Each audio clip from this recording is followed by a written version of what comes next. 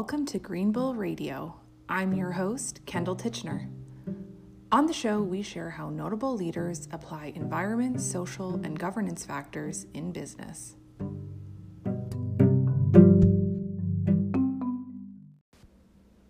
Tara Weber is the Western correspondent with BNN Bloomberg. Based in Alberta, much of her coverage focuses on the province's oil and gas sector and its impact on the Canadian economy and abroad. In this episode, we explore how companies are telling their sustainability stories to the media. Thanks for joining us, Tara. Let's kick things off. Tell us about you. What's your background?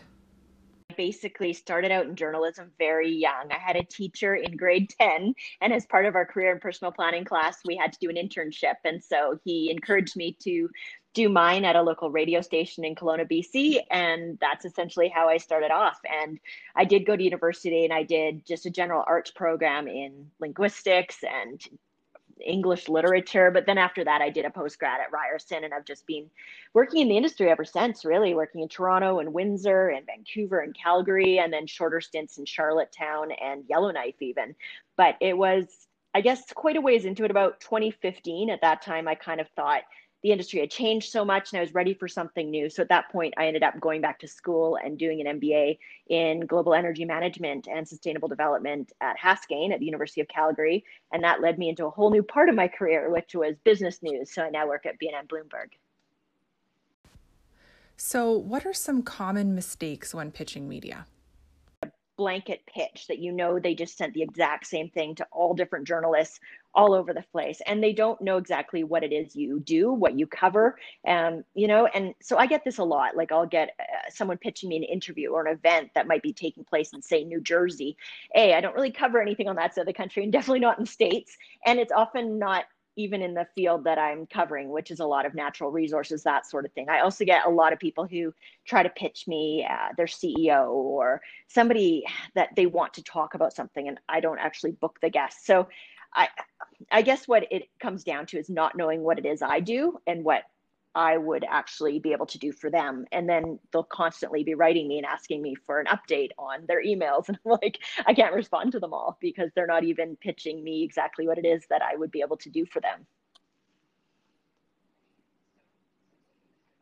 Right. So taking the time to understand, I guess, the beats that you cover. Right. Yeah. And make it also from something that's interesting. Like a lot of people have a different idea of what's interesting for news than it may be for the actual news industry. So they might think something their company is doing is really interesting because it is for them, or it will show the company in a really positive light. And that's advertising. If you want to put you want to pay for an ad to go out and you want it covered in such a way. But really, when it becomes a news item, what it means there is that it's interesting, or it's new, or it's a development that would be of interest to the wider public. How should companies effectively pitch news and stories to the media? What are best practices? Me know what I do, what I cover, and sometimes I will actually be able to flip those emails over to the right person. It could be the guest chaser in Toronto. For us, it could be a local newsroom here, but sometimes I don't even have the time. And if they haven't put the time into knowing who it is they want to reach, then I do what I can, but you can't always do that. So I guess effectively being able to pitch the person that is the best fit for your story, as opposed to just pitching everyone and hoping it lands somewhere. What are some tips for conducting a live media interview? So in regular times, I guess what it would be is just really being comfortable. Because I think one thing that is lost sometimes is that most leaders of organizations are very charismatic. They're leaders for a reason, and it's good to let that personality show. And that's something that's really hard to do virtually.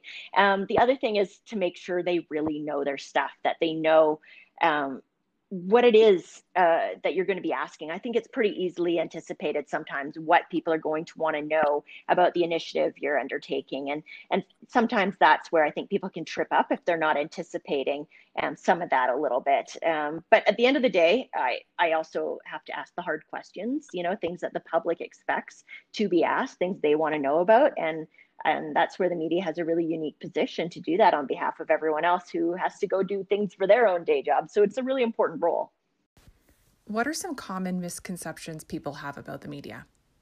PR and even CEOs tell me that they don't want a particular topic raised during an interview.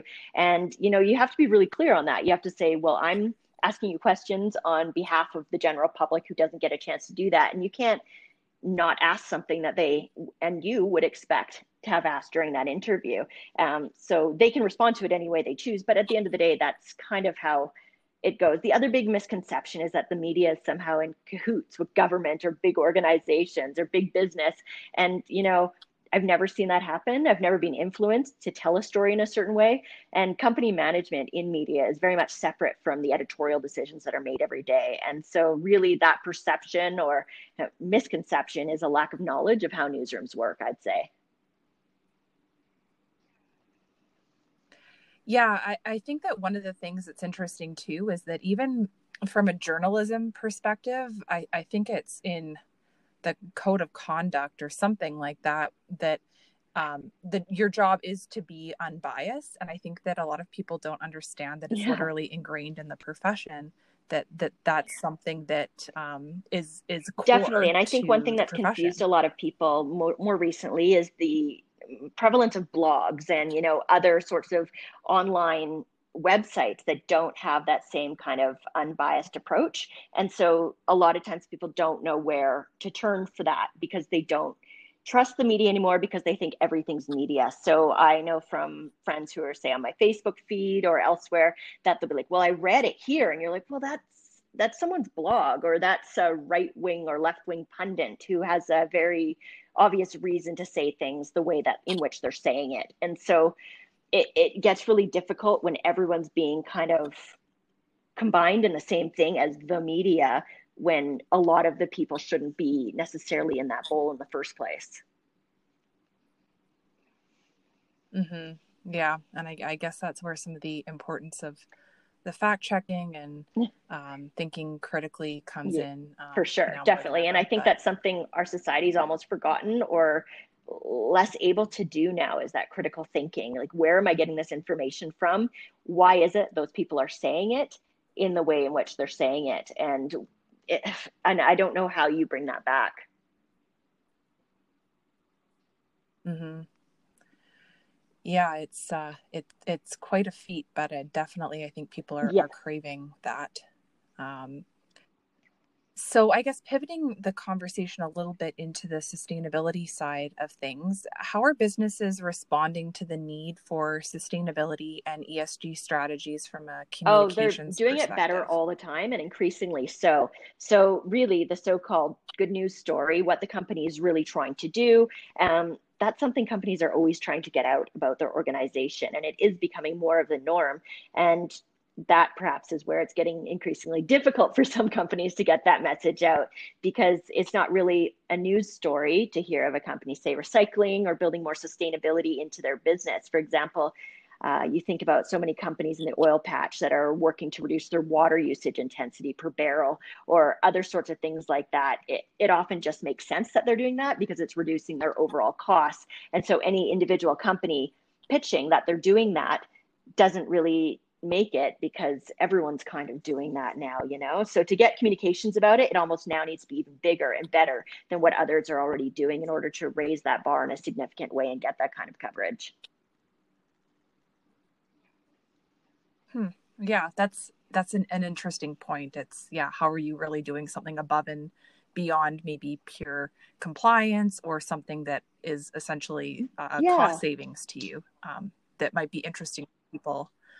Um, So I guess on that note, who are some companies that are telling their Well, it CSR typically story is the well? large corporations. They have their communications and their brand and all of that pretty much down pat. They have taken ownership of their impact on society. And you see some of the brands that have really embraced it and actually made that part of their brand. So obviously the Patagonias, the MEC, that really works into what they're doing.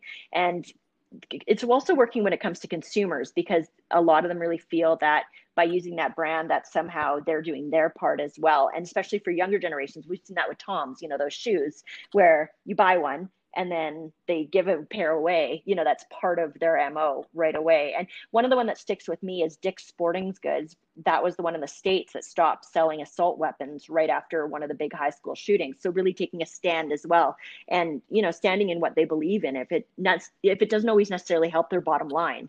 But going back to what we cover here, so if we look at airlines or the oil sands, they really have to contend with their impact on society, and they know that. So here in Calgary, some of the big names we're always hearing about, WestJet, Suncor, Cenovus, they come to mind right away because they're pretty strong in communicating what it is they're doing and doing well. But in general, many oil and gas companies do struggle to convey what they're doing well when it comes to reducing their footprint. There's a perception that is in society that's really hard to break through. And so those are the ones that stand out as maybe doing a little bit more than others. How can companies effectively tell their ESG story? So the big thing is, it's one thing to set a benchmark in your guidance for the year ahead, or set percentage targets of what you're going to do. And that's not a very sexy story at the end of the day. I'm going to reduce my emissions by 20%. At the end of the day, it's almost better to have a story where you've shown some tangible or actual evidence of something that's working or changing things for the better. And that can be really hard to do. And some companies don't do that as well as others. And one of the things I'd say that does help, and it's not even, it shouldn't seem like a big deal, but it does. And that's just having a face to your organization, So some of those companies I was mentioning before, when you think about WestJet, Suncor, Cenovus, you can picture the CEO or maybe even put the name to them. That person's really key in sharing what it is the company does and does well. And, a lot of companies we see, they hunker down, they're just doing their thing. They don't respond to media calls. You don't hear them a lot, but it's hard for the public then to really see and understand what steps they're taking as well. Yeah, I think that's a really interesting point, especially in this day and age, is just kind of humanizing your brand or your company. And I think that from like an ESG and CSR report perspective, I've noticed that some of the reports I've gone through, they kind of read like media kits. And so going through it's who are you benchmarking against, and show me the numbers. And talk about some of the difficult things that your brand or your industry is tackling. Yeah, when I go through those, which I think. Sorry, I was just going to say, when I go through those reports, you're right. They have all these pictures of animals and like trees and other kind of wetlands and things that really put a picture on what it is they're doing. And you're right, they are a bit of a media kit in and of themselves, which I think does help. People are visual in general, and they almost need to see that. Yeah. So is it possible to over communicate a company's ESG and sustainability I don't really story? think so, to be honest. I think a lot of times people don't hear what you say the first time. They may get it a little bit the second time, but it usually takes a few times for people to really internalize the message that you're trying to get out anyway. And really, that's what a company's public relations team should be doing. That's why so many of these companies have big PR and communications teams, really, is trying to get out the good things that the company is doing. And as I was saying before, that doesn't necessarily always mean it's going to get media attention. That's not really the journalist's job to give, a company a pat on the back for what it's doing. But at the end of the day, I think it is a company's responsibility to really show shareholders that they take these things seriously, and that it's definitely on their minds and on their radar. Yeah, I think it's that hits on a lot of interesting, I guess, trends that I'm observing too, even about how some companies are going so far as to develop not just an investor relations team, but an actual investor engagement strategy that kind of runs parallel to a communications strategy, but is targeted at investors. And so it's just interesting to see the power of communications and how it's extending into different areas of the business. Yeah, definitely. Sorry, I was just going to say, it's the virtual interviews. See, they are a little bit more difficult, but exactly. Yeah, but that's one thing we're seeing for sure, is it's something companies have taken a lot more seriously, and they recognize the need for. So it's almost not necessarily the battering someone over the head with good messaging. It's more just trying to get that out over and over again to really show people that they do take it seriously, and that it's important to them as an organization as well. So what sustainability trends are you Well, seeing? there's so many different things that companies are working on. I'd say two big ones, though, that I'm noticing more and more is one would be obviously technology. We're seeing a lot more when it comes to advancements in innovation and that sort of thing. Just here in Calgary again, Imperial Oil down there, they've got a big research and development lab. They look into things such as really reducing steam and water. They're part of COSIA, so they share that information amongst other oil and gas sector competitors even. And they're finding processes upstream and downstream. That's really important. Suncor is another big one when it comes to technology and innovation. They've pushed forward because of COVID-19 even more quickly with their Suncor 4.0. So we have the autonomous haulers that are being brought in, things like that. All of these things are really going to change things in a major way when we talk about companies and their impact, just bringing in these innovations. And then the other one that I'm really noticing more and more, and consistently so, is we're seeing more companies really embracing involvement of First Nations communities within their organizations. This is something we get press releases on a lot, really. So, more recently you've had TC Energy announcing that agreement with the purchase in the Keystone XL pipeline by First Nations communities along the route. You've had Cenovus committing $10 million per year for the next 5 years when it comes to building housing for First Nations communities. And then Suncor, really, with that historic agreement with the Mikisew and Fort McKay First Nations and purchasing that 49% stake in their East Tank farm. All of these things, they're really recognizing when it comes to these companies in a bigger way of their impact on local communities and how to involve these local communities who for a long time were shut out of a lot of these advances and involvement. And I think that's something I've really been noticing. Yeah, that's something that I'm hoping to cover in the next couple of months is the Indigenous kind of engagement side of things and what different companies are doing to kind of move the dial in that sphere. And I think it's becoming more recognizable that it's something that companies need to do more so than they ever have in the past. And I think it's opening up a lot of opportunity on both sides as well. So how do you think Canadian media will change in the next 5 years? Probably not for the better. It's likely to keep shrinking. I mean, that's something we've been seeing so much over the last 2 decades. And, we were talking about technology and how that's affecting some industries. And obviously, media is not immune to that.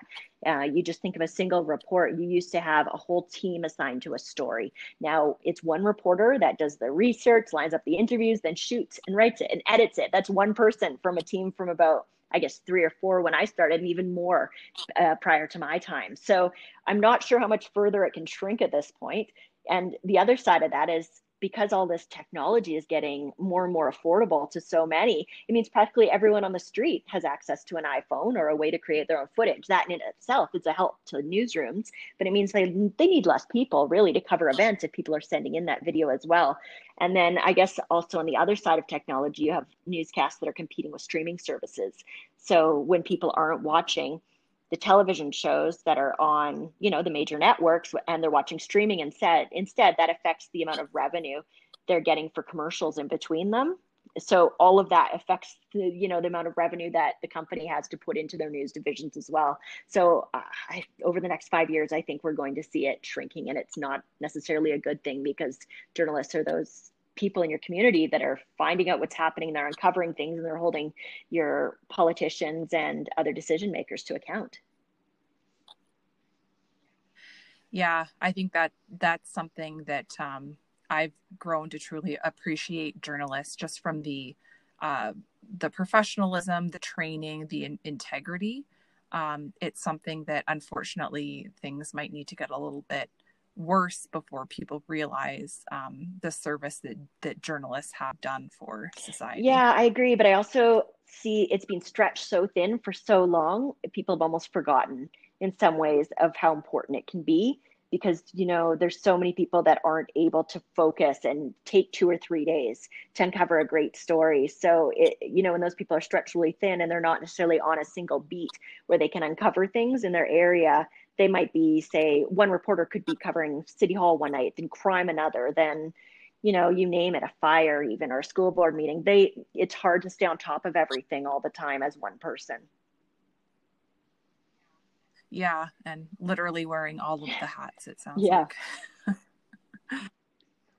So in the last couple of years, you were named a top 40 under 40 and received a University of Calgary Haskayne Alumni Achievement Award.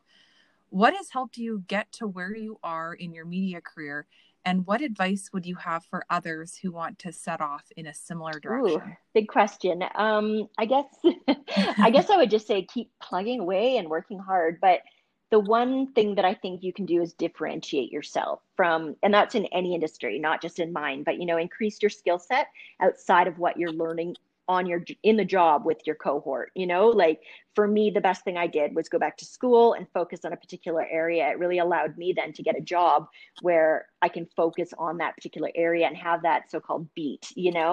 So that's what I was talking about. Most reporters can't do that in a day. They have to run around and cover so many different things. But when you differentiate yourself, then you can further differentiate yourself by continuing to hone in on one area. So I guess that would be what I would say, is to really take control over your own education and career progression. I'm not a fan of people thinking that the company's going to do that for them. I don't think that most companies do, especially for our generation anymore. The best piece of career advice I ever heard was, it's not a career ladder anymore. For most of us, it's a career jungle gym. So you have to take a step back, turn your focus elsewhere, make a lateral move even, just in order to move ahead the way they might have in the past. That's I love that. That's such a great Yeah, analogy. The jungle gym. I know. It must be nice to have a career ladder. Hey, who were those people that got that? Totally. Yeah, those days are gone, but well, thanks so much, Tara. This has been, as a communications person, I am fascinated by your commentary on all of this and the work that you do. And I think that this is a topic that a lot of businesses and a lot of listeners to this podcast are extremely interested in. So thanks so much for joining us and for sharing your Thank you. And I insights. have to say, as a communicator, I completely got tongue tied there earlier in the interview. So don't hold that one against me. No, you're very eloquent. Thank you. Thanks, Kendall.